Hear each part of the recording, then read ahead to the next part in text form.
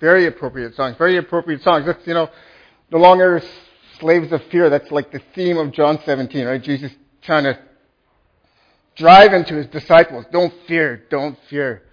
Before we start, we have a pilot in the house. We have a special guest here, my friend Glenn, my new rock climbing partner. I call him that. Really, he's my niece's boyfriend, but it sounds way more cool if it's my new climbing partner, right? Right? So Glenn's a pilot, and we were all climbing the other day, and I told Glenn about my upcoming sermon. He said, I want to come see you in your element, which is interesting because last summer Glenn took me up in his element. He took me for a ride in his family plane, and it was awesome. But by the end, I was nauseous. And I'm hoping that's not going to happen today. So, Glenn, on behalf of the Bible Fellowship Assembly, welcome and thank you for being here. John 17, this is huge. In all seriousness, every verse in this chapter is a sermon. Look at the first verse. Father, the hour has come. We know that hour. Through our study here of John, we know that this hour is Jesus' upcoming crucifixion. Father, the hour has come. Come, glorify your Son, that your Son may glorify you. Like, what is that? Verse 2, for you granted him authority over all people, that he might give eternal life to all those you have given him. Right? And all you black coffee drinking hyper-Calvinists out there thinking, yeah, preach on that, Wally, that's good, right? I'm going to tiptoe around that tulip. Anybody get that joke? Yeah, okay. Verse 3, everybody knows verse 3, right? Now, this is eternal life, that they know you, the only true God, and Jesus Christ, whom you have sent, right? How many hundreds, not thousands of sermons have been preached just on that one verse alone, right? So, John 17, 26 verses, 26 sermons in a half an hour. This is going to be good. Hang in there. I'm talking fast. It's going to be good because the Bible's good. God is awesome. So I'll just read the rest here. Verse 4, I have brought glory to you on the earth by finishing the work you have given me to do. And now, Father, glorify me in your presence with the glory I had with you before the world began. Our Heavenly Father, we just ask for your blessings upon this day, Lord Father, with this glorious text. Help us to see, Lord Father, what it meant for Jesus to pray these words, what it meant for the disciples to hear these words, and Lord Father, what it means for us to read these words here today, 2,000 years later. Lord Father, we cannot comprehend these things and rejoice in them without your Spirit, without you. We pray this in the name of Jesus Christ, our Lord. Amen. Okay, so how do we understand those first 5 verses? Interesting, right? Go back a few chapters to John 12. Now there were some Greeks among those who went up to worship at the festival. They came to Philip, who was from Bethsaida in Galilee, with a request. Sir, they said, we would like to see Jesus. That's interesting, right? They're not saying, sir, we've just come from a wedding that's run out of wine. Hoping your master can help us out. They're not saying, there's 10 of us and we're lepers and we want your master to heal us. That's not what they're saying. They're not saying we have a friend who's paralyzed and there's 4 of us who are carrying him. We're willing to lower him through the roof to bring him to your master so he can forgive him and heal him. That's not what they're saying. They're not saying there's 5,000 of us and we're hungry and we have a few fish and some bread and we're hoping your master can heal us, feed us. They're just saying, we want to see him. Right? And we read in 1 Corinthians that Paul says that the Jews seek after sign, but the Greeks seek after wisdom. And that's probably what this is, right? Greeks are philosophers, they're wise, they've heard about the teachings of Jesus, they've heard about Jesus, all that he's doing, they want to come see him, right? They want to, like the queen of, came to see Solomon, I forget. Thank you, the Queen of Sheba who came to see Solomon, right? Hit him with hard questions. That's what these Greeks are coming to do with Jesus. They want to hit him with hard questions. But look at Jesus' response. Right? So Jesus, these Greek men want to see you. Jesus says, the hour has come for the Son of Man to be glorified. What does he mean, right? That makes no sense. That answer makes no sense at all. Think big, right? Think the Bible. Think covenant. That's a good word. That's awesome word number 1. Okay, write that down. You'll need that for the exam at the end. I'm serious. Covenant. Awesome word number 1. Okay, we'll go to another verse here. Matthew 5. Jesus says, do not think that I've come to abolish the law or the prophets. I have not come to abolish them, but to fulfill them. What does that mean? What is Jesus saying? Again, think big. Think covenant. Think covenant with Abraham. Think covenant with Israel, covenant with Abraham. The angel of the Lord called to Abraham from heaven the second time and said, I swear by myself, declares the Lord, I will surely bless you and make your descendants as numerous as the stars in the sky and as the sand of the sea, and through your offspring all the nations of the earth will be blessed, because you have obeyed me. Covenant with Israel, Mount Sinai. Now, if you obey me fully and keep my covenant, then out of all the nations you will be treasured possessions. Although the whole earth is mine, you will be a kingdom of priests and a holy nation. Okay, so let's put this together. We're thinking of these Greek men who come to see Jesus. We're thinking of the covenants. Who was the law originally given to? Israel, right? Mount Sinai. Here we have it here. The glory of the Lord. The tabernacle, right? Later to become the temple. Awesome word number 2. Remember that. Temple. God gives the Israelites the law. Why? Because they've just come out of Egypt, right? First part of the book of Exodus is God taking Israelites out of Egypt. The rest of the book of Israel is God taking Egypt out of Israel. You know what I mean? Right? They just come out of a sinful, this generation has just come out of this huge, powerful country. All they've known is idol worship, other gods, immorality, right? Idolatry and stuff. God has taken them out. He wants to make them a kingdom of priests, a holy nation. So God gives them His law so that he can get the Egypt out of Israel. Also, they're going to the promised land, these pagan nations. These are wicked, horrible nations, a lot of idolatry, child sacrifice kind of thing, right? This nation is going to be going there, fighting against them. This nation has to be pure, ready for that. But another important reason is God is making them holy so that they can be a kingdom of priests, right? A kingdom is a representative between God and man. God wants this nation to be the priest between all the world and God. So they have to reflect God's character. They have to be holy. They have to be just. They have to be merciful and compassionate and forgiving. Right? So then when all these pagan countries and nations around see this country that God is blessing because they're holy and they're growing and multiplying and there's no wickedness, there's no sin, there's no oppression, there's no poverty in this nation. All the other nations are saying, what's this nation got? What do they have? It must be their God. Let's go see this nation. Let's go worship this God, right? And then God can fulfill His covenant to Abraham that all the nations of the world will be blessed. Right? That's the law. Israel failed, right? We know that. Generation after generation after generation, Israel fails and fails. They rebel against God. Here's a good example. God says, when the Lord began to speak to Hosea the prophet, the Lord said to him, go marry a promiscuous woman and have children with her, for like an adulterous wife, this land is guilty of unfaithfulness to the Lord. So it's this wedding, marriage kind of analogy that God is using to describe His relationship with Israel, Israel's relationship with Him. She said, I will go after my lovers who give me food and my water, my wool, my linen, my olive, my drink. She decked herself with rings of jewelry and went after her lovers, but me she forgot, declares the Lord.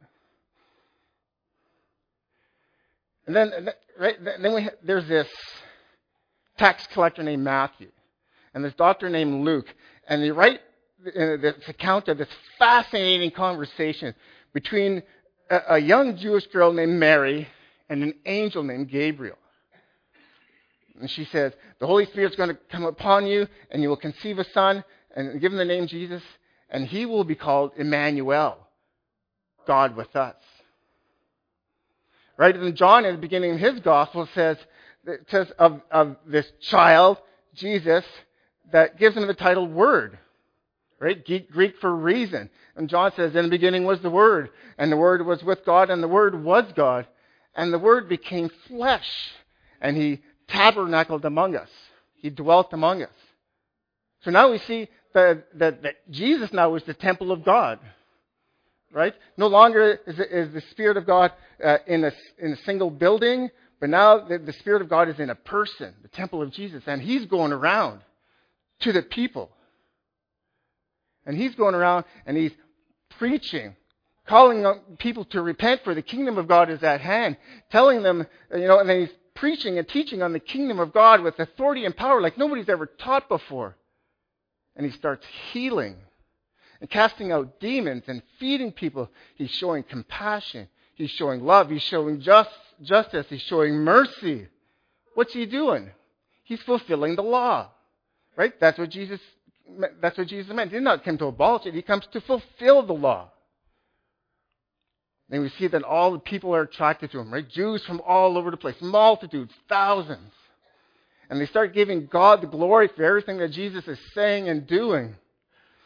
And then this Roman centurion comes to Jesus and says, I need you to heal my servant, but you don't have to come to my house because I know that you can heal him with the word just from where you are. And Jesus is like, this is exciting. Do you see this? See the faith of this person? Do you know what this means? And then, so now these Greek wise men come, and they say, we want to see Jesus. You see what this is? This is the covenant of Abraham now, starting to be fulfilled. All the people, all the nations of the world coming to God through Jesus. This is exciting. This is big. So that's why Jesus says, now that the covenant of Abraham is starting to be fulfilled, now that the nations all around are coming to me, now I have to be crucified. Why is that? Because if they want to see Jesus, if they want to see God properly, they need to see Jesus crucified. Because when they see Jesus crucified, Jesus is the ultimate reflection of God, that God who so loved the world that he gave his only Son, that whoever believes in him shall not perish but have everlasting life. The God who demonstrates his own love for us in this, while we were still sinners, Christ died for us. The God who loves, while we were enemies, we were reconciled to him through the death of his Son, having been reconciled, are saved through his death. Through Jesus' death, he demonstrates that God predestines us for adoption to sonship through Jesus Christ in accordance with his pleasure and will, and in whom we have redemption through his blood, the forgiveness of sins, in accordance with the riches of God's grace that he lavished on us. Therefore, God exalted him to the highest place and gave him the name that is above every name, that at the name of Jesus Christ every knee should bow in heaven and on earth, and that every tongue shall acknowledge Jesus Christ is Lord, to the glory of God the Father. Father, the hour has come. Glorify your Son, that your Son may glorify you. Beautiful. Awesome God. Amen. Okay, we're getting to the second part of Jesus' prayer, the high priestly prayer. Now he's praying for his disciples, those who are with him there at the meal. I have revealed you to those whom you gave me out of the world. They were yours, you gave them to me, and they have obeyed your word. Now they know that everything you have given me comes from you, for I gave them the words you gave me, and they accepted them. They knew with certainty that I came from you, and they believed that you sent me. I pray for them. I'm not praying for the world, but for those who you give me, for they are yours. All I have is yours, and all you have is mine, and glory has come to me through them. I will remain in the world no longer, but they are still in the world, and I am coming to you. Here's the intercessory prayer. He's praying for them. Holy Father, protect them. Protect them by the power of your name, the name you gave me, so that they may be one as we are one. While I was with them, I protected them and kept them safe by the name you gave me. None of them has been lost except the one doomed to destruction, so that Scripture might be fulfilled. I am coming to you now, but I say these things that while I am still in the world, that they may have the full measure of my joy with them. I've given them the word, and the world has hated them, for they are not of this world any more than I am of this world. My prayer is not that you take them out of the world, but that you protect them from the evil one. They are not of the world, even as I am not of the world. Sanctify them by the truth. Your word is truth. As you have sent me into the world, I have sent them into the world. For them I sanctify myself, that they too may be truly sanctified. So here's what we're going to focus on in this section. Jesus' prayer. Protect them. Protect them by the power of your name. Protect them from the evil one. Sanctify them by their truth. What does this mean? Right? Who's this evil one? Who's this power? This is what we're getting into. Well, we know it's the devil. Here's just a few verses just to help us lead up to what we're going to be talking about. For our struggle is not against flesh and blood, but against rulers, against authorities, against powers, and against the powers of this dark world, and against spiritual forces in the heavenly realms. Be alert, of sober mind. Your enemy, the devil, prowls around like a roaring lion for someone to devour. And Satan himself masquerades as an angel of light. So what does this look like? What does it look like for the devil to be a roaring lion on the earth and an angel of light? Well, to understand this, we have to get into the book of Revelation, right? Book of Revelation. Love the book of Revelation, right? Apocalyptic literature. Okay, we have to, that's the genre. You have to read the book of Revelation as end-time literature, full of symbols, full of metaphors, okay? When John wrote this, the churches, 7 churches he was writing to, would have understood this. Apocalyptic literature was popular at the time. They would have understood how to read it, okay? They would have known, and everything in there would apply to them. Okay, they would have understood everything in there. Okay, just a little bit of homework here. So in apocalyptic literature, it's symbolic visions revealing heavenly perspectives. There's over 500 Old Testament allusions. There's numbers are highly symbolic. 3, the number of God, right? Trinity. But also, when you put things together in 3s, it means ultimate absolute, right? Isaiah 6, Revelation 4, God is holy, holy, holy, meaning God is ultimately, absolutely holy, right? Then in number 6, the number of man, inferior, limited, 666, right? Ultimately inferior, absolutely limited. Got that? This is good. 7, perfection, completion, right? Look, in Revelation 5, Jesus, the Lamb of God, has 7 eyes, right? Do we take that literally? Did John really see this Lamb with 7 eyes? No. What John is saying that Jesus has perfect and complete vision, right? He can view the world. He sees everything and sees into the hearts of absolutely every person. He knows what's going on. The 7 churches. We take that literally because John wrote to the 7 churches. We have the names, but also take that symbolically, right? He wrote to the complete church, right? That's why we have the literature here today. Number 10, ultimate, many. Same thing, put it 3, 10 times 10 times 10, 10, 1,000. Jesus' kingdom reign here on earth now, right? The 1,000-year reign of Jesus. We know it's more than 1,000 years because it's still going on now in 2017. Symbolic, highly symbolic. 12, God's covenant people. The 12 tribes of Israel, the old covenant people, new covenant people, the 12 apostles, symbolism. 12 times 12,000, 144,000, symbolic of the church. We'll see tons of symbols for the church in the book of Revelation. The lampstand, the temple, Israel, Judah, my 2 witnesses, the olive tree, women and their children, the holy city, New Jerusalem, bride of Christ. All symbols for the church in the book of Revelation. Heads, power, horns, kings, ruler, crown, authority, sea, the world of chaos and darkness and water, the people of the sea. You guys okay? Got this? All right? Here we go. I got lots of slides here. I'm going to be reading a lot. I got a couple sources, and I want to read them just so I don't mess them up because this is big stuff, and I want you to know that I'm not making this up either. So this is, okay? The enormous dragon, there's the first enemy in the book of Revelation. Look at him, he's awesome. And why do I call him awesome? Like, this is the enemy, right? Why do I call him awesome? Well, look how he's described. The authority. Then another sign appeared in heaven, an enormous red dragon. Look, 7 heads, 10 horns, 7 crowns on his head. Right? Complete authority, right? Power, right? He's got a kingdom, a powerful kingdom. The great dragon, the ancient serpent called the devil, Satan, who leads the whole world astray. But why is he awesome? Think of Pharaoh. God raised up Pharaoh to a very high position, a very powerful nation. But he rebelled against God. But God still used him for his glory. God used him to get his people out of slavery. And he used him for his own destruction. Right? Pharaoh let the Israelites go, but then Pharaoh hardened his heart more and he pursued God's people. Where did he pursue them to? Into the Red Sea. Then once all of God's people were out of the Red Sea, God closed up the Red Sea and destroyed the enemy. Think of Satan. Same thing. Satan's in the Red Sea. The church, God, people of God are coming through the Red Sea right now. And when all of God's covenant people are out of the Red Sea, God's going to be closing in the Red Sea on the dragon, on the enemy.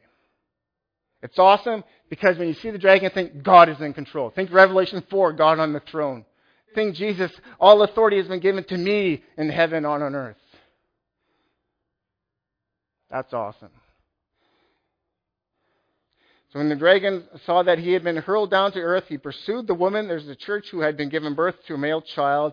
Jesus then from his mouth, the serpent spewed water like a river to overtake the woman. There's Satan trying everything he's got to try to pursue the woman, to sweep her away with the torment. Then the dragon was enraged with the church and went off and waged war against the rest of her offspring, those who keep God's covenant and hold fast to the testimony of Jesus. Now we come to the beast from the sea. Remember, the sea means the world of chaos and evil and wickedness. So that's where this beast is coming from. This is the roaring lion, the devil, the roaring lion. So what's Revelation 13 say about the beast? The dragon stood on the shore of the sea, and I saw the beast coming out of the sea. It had 10 horns, 7 heads, with 10 crowns on his head, power, authority on each head, blaspheming names. The beast I saw resembled the leopard, but had feet like those of a bear and a mouth like a lion. The dragon gave the beast his power and his throne and great authority. The beast was given a mouth to utter proud words and blasphemies and to exercise its authority for 42 months. It opened its mouth to blaspheme God and to slander his name and to his dwelling place and those who dwell in heaven. It was given power to wage war against God's holy people and to conquer them. What's that? That's intense. So this is from a commentary by Dennis Johnson, commentary in the book Revelation called The Triumph of the Lamb. Daniel's vision on the Ancient of Days in Daniel 7 began with 4 great beasts coming up from the sea, symbolizing 4 successive Gentile kingdoms that would wield power over the people of God. The 4th beast, Rome, was not compared with any of the other predatory animals in nature, for it was to be far worse than its predecessors in destructive power. In one sense, the beast in John's vision is Daniel's 4th beast from the fact that it both spoke arrogant boasts and blasphemies and waged war against the saints. Rome was the expression of the beast that would threaten the churches of Asia Minor throughout the Mediterranean world in the decades and generations after John received his vision.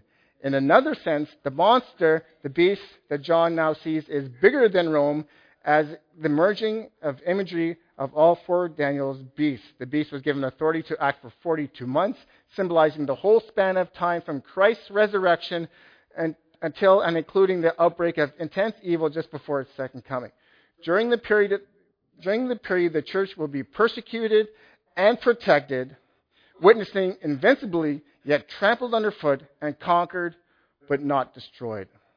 Therefore, the beast and its persecuting power would outlast the fall of Rome in the 5th century. It continues to find various expressions, some more overt and potent than others, down to our day. You guys okay? Rome, when John wrote the letter, Rome was the beast, right? Power, authority, persecuting the church. But we know it didn't end there. We see this. When we pray for the persecuted church like we did today, we're praying for their protection against the beast. And we see that the beast is conquering them. He's destroying them. Or he's conquering them. He's killing them physically.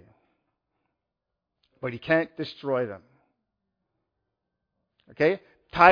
Tyrannical kingdoms around the world. Beast number 1. Enemy number 1. The beast from the land. The angel of light. Look at this guy. He's kind of cute, though. It's something you'd find in Wade and Judy's petting zoo, right? With all the cats and dogs and llamas and giraffes that they have at their house, right? Let's see what Revelation says.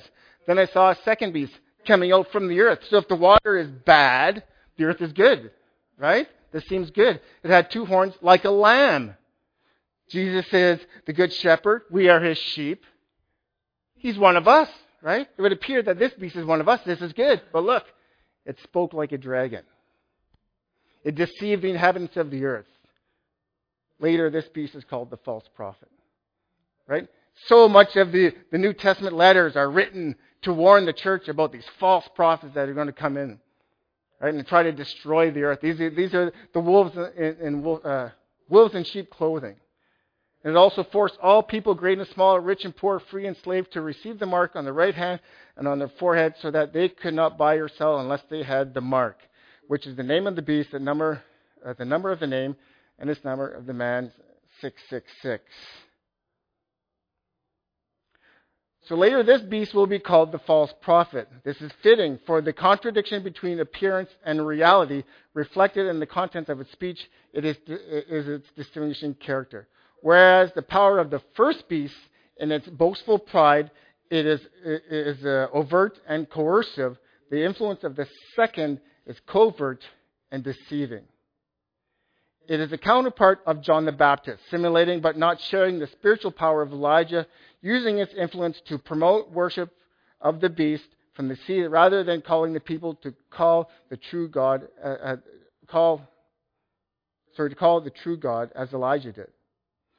The beast deludes the world's people into receiving the beast's mark of ownership to destroy those who do not receive it or cannot receive it.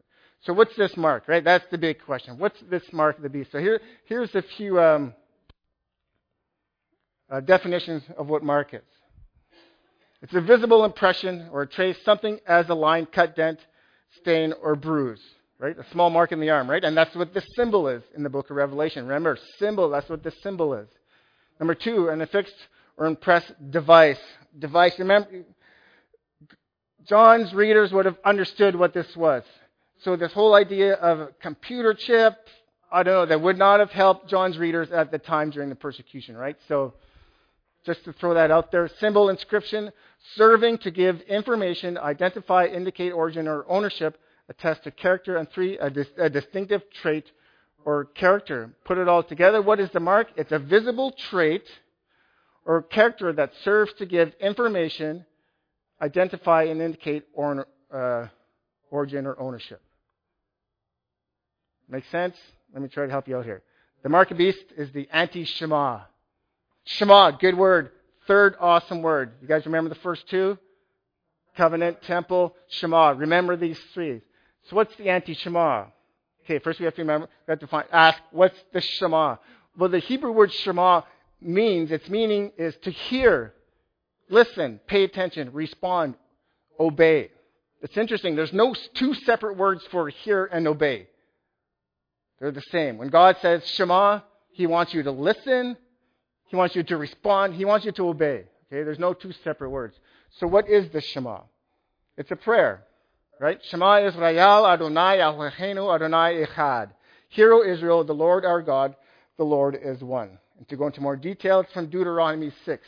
Hear, O Israel, the Lord our God, the Lord is one. Okay, hear that. Here's the response. Love the Lord your God with all your heart, with all your soul, and with all your strength. These commandments that I give to you today are to be on your hearts. Impress them on your children. Talk about them when you sit at home, when you walk along the road, when you lie down, when you get up. When's that? All the time. All the time. Always be thinking and meditating on the law of God, the commandments of God. Tie them as symbols on your right hand, on your hands, and bind them on your foreheads. Phylacteries, right? We've all seen this. We know what these are. You can see on his forehead, the little box, and on his hand. He's got one on his hand too. And in there are scriptures. The Shema. Those are some of the scriptures there. You see that they tie in there. Ancient Israel were to tie the law of God on their forehead and hands in order to signify, it was a symbol, that their thoughts, the mark on the forehead, and their actions, the mark on the hand, were in submission to the word of the Lord. You guys all right? You got this? This is good. Oh, this is good stuff. Okay, so what's the anti-Shema? The anti-Shema. Do not hear, O Israel, the Lord is not our God, the Lord is not one. Do not love the Lord your God with all your heart, soul, mind, and strength. These commandments that I give you today are not to be on your hearts. Do not impress them on your children. Do not talk about them all the time. Do not tie them as symbols on your hands and on your forehead. Make sense? Okay, now this is good. So putting all this into context, think of the disciples, think of the early church, think about Rome. Our brother talked about Rome this morning as the imperial enemy of the Jews. The cult of Roman emperors, living and dead, became the state religion. There's beast number one. Throughout the empire, though it originated as a simple act of thankfulness for peace and stability brought by Rome, the Pax Romana. Temples were erected to honor, for the honor of Julius Caesar soon after his death and to Augusta in his lifetime at Pergamum. This explains the reference to Satan's throne in Revelation 2. In this city, as elsewhere, the cult developed because local people wanted it in order to flatter the establishment, but out of genuine gratitude for the benefits brought by Rome, and it was not felt to be a substitute for existing religions. Nevertheless, as the feelings of gratitude faded, the imperial cult became more and more a test of loyalty to its regime. The consequence that was refusal to perform the outward rituals was bound to incur penalties. Both Jews and Christians were conscientiously unable to burn incense to human beings. Jews, after some initial persecution, got exempted from Claudius, but Christians suffered when the church's numbers expanded sufficiently to attract states' hostile attention. Failure to give divine honor to the emperor, to swear by the genius of Caesar, was not the only ground of persecution, but the anti-Christian writer Psellus warned the Christians of the perils of the lack of civic sense and of their disloyalty to the emperor, from which they derived many material benefits. That's a lot of reading. Okay, I'm going to have to carry on here. Okay, so here's the third enemy, right?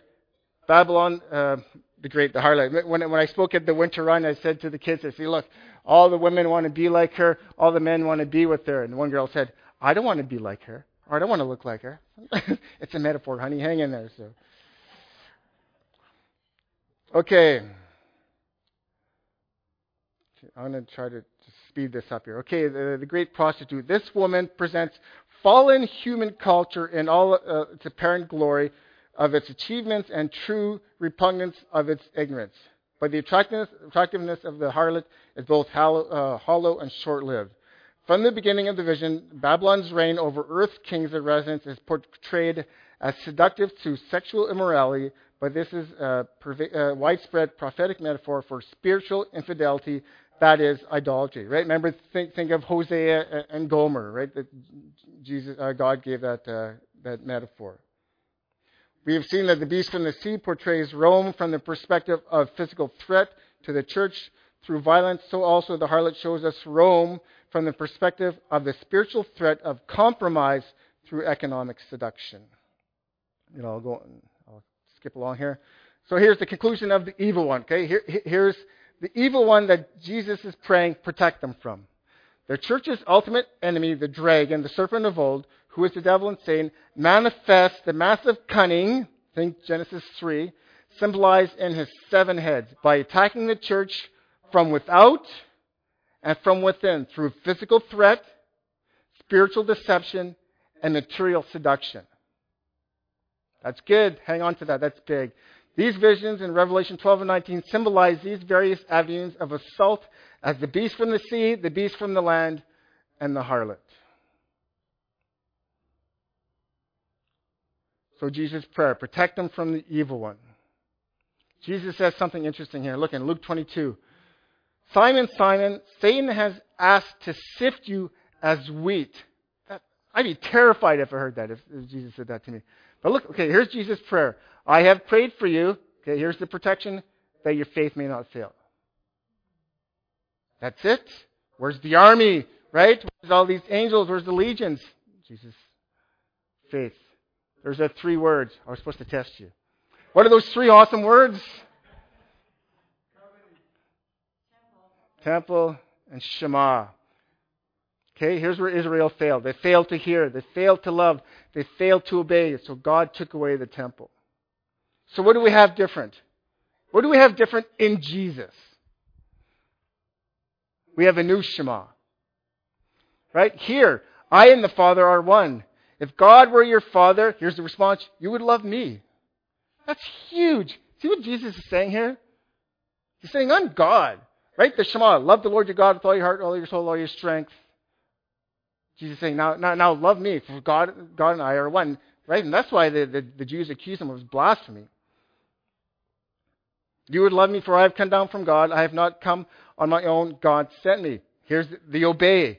If you love me, keep my commandments. Here's the commandment. Here's the mark, right? Love each other as I have loved you. Greater love is no one than this, to lay down life for a friend. New Shema, new covenant. I will put my laws in their minds and write them on their hearts. Right? Israel had the law on stone tablets. God is saying, with the new church, the new covenant people, I'm going to put my law right in your minds, right in your hearts, right? In your mind. Think of Revelation 2, right? Do not be conformed to this world. Don't be conformed to Babylon. But be transformed. How? By the renewing of your mind. I'm going to write them in your hearts. That's huge. Right? When we do this to somebody, what do we say? We love you. When God writes His laws in our hearts, what's our response? We love the law of God. Right? We know that, right? As Christians, we love the Bible, man. We love the law of God. We think about it day and night. We meditate on it. We preach it to our children if they're willing to hear it. And day and night, when we rise, when we sleep, we love the law of God. We love obeying you. God, Jesus, we love your commands. We love loving other people. We love being submissive to you. We love humbling ourselves. That's the difference between Israel and the New Covenant church. God has given us His covenant in our hearts. The covenant in Jesus' blood. And the new temple. When the day of Pentecost came, they were all together in one place. Suddenly a sound like the blowing of violent wind came from heaven, filled the whole house where they were sitting. They saw what seemed like tongues of fire that separated and came to rest on each of them. All of them were filled with the Holy Spirit. Don't you know that you yourselves are God's temple and that God's Spirit dwells in the midst of you? Protection from the evil one, right? The Holy Spirit, we're God's temple now. Going out throughout the world, fulfilling God's law. Helping the covenant of Abraham be fulfilled by going to all the nations. God's Spirit within us. What protection. And then I wish I had time to go through all these verses. And all these verses make sense. Right? They triumphed over him over the devil with the blood of the Lamb and the word of their testimony. They did not live their lives as to shrink from death. God says, I myself will be a wall of fire around them. I will be their glory. Not by power and might, but my Spirit. There's the 144,000. Look at the mark of God. These are those who did not defile themselves with women, for they remained virgins. Right? There's that metaphor of being married. Right? True to Jesus. True. We do not cheat on Jesus. We're not unfaithful to Jesus. Faithful all the way. We're right? We keep ourselves pure for Jesus. We follow the Lamb wherever He goes. My sheep listen. They shema to my voice. I know them. They follow me. I give them eternal life, and they shall never perish. No one will snatch them out of my hand. Right? There's the protection.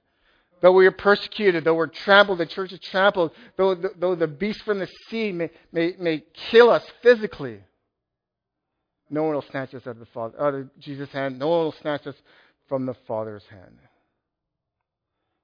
I asked the music group to come up, and I'll just get their song ready, and I'll just finish off. I don't have time to finish this last part of John 17, but that's okay because I'm going to be preaching on evangelism in the Gospel of John in June, and these verses are very applicable, so they're not lost.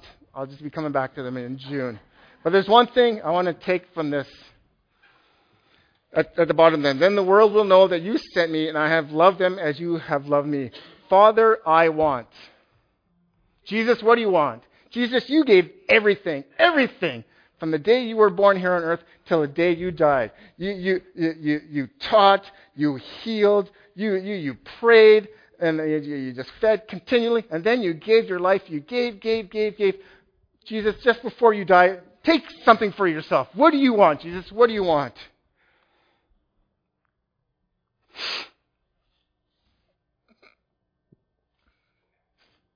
He wants us. He wants the church. I want those who you've given me to be with me where I am, to see my glory.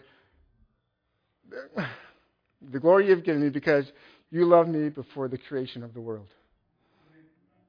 That's the right. He wants us. That's what everything is about, right? That's what the law is about. That's what Israel is about. That's what the covenants, Jesus coming, His death and resurrection, the entire Bible. Everything exists because He wants us. Brothers and sisters, Shema. Listen. Obey. The Lord wants us. How are you going to respond? Are you going to commit adultery? Be unfaithful? Or are you going to love the Lord with all your heart, soul, and strength? For He is our protection through His Spirit, through His new covenant in our mind and in our hearts. Amen. Thank you, Jesus, for praying. Thank you, Jesus, for praying for us,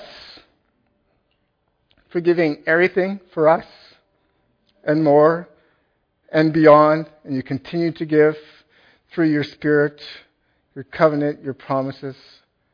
Lord, Father, help us to be the temple of God, filled with your Spirit, going out to the nations, fulfilling this covenant with Abraham that you made with him thousands of years ago, Lord Father, because this is what you want. In Jesus' name.